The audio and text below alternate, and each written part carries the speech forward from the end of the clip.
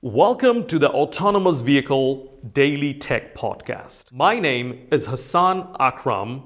I am the host of the Autonomous Vehicle Safety and Security Podcast. This is my second podcast, and in this podcast, we will be broadcasting focused discussion on technical subject matter. Enjoy the podcast, and thank you so much for listening. I want to know exactly why it's so important to have this communication. Like, why is it important to hack these cars, like to penetrate these cars?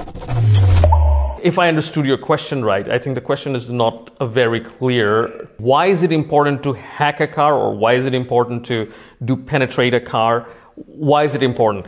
And I 100% agree with Falgun that it's not important to hack a car, it's important to prevent a car being hacked.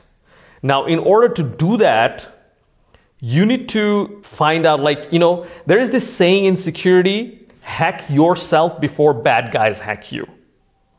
Yeah? So that is exactly the spirit why you need to know, why companies need to know how to hack a car, how to penetrate a car, so that they can find out their vulnerabilities before they ship the car to general people and something happens in the street. Because when something happens in the street, you're risking people's life.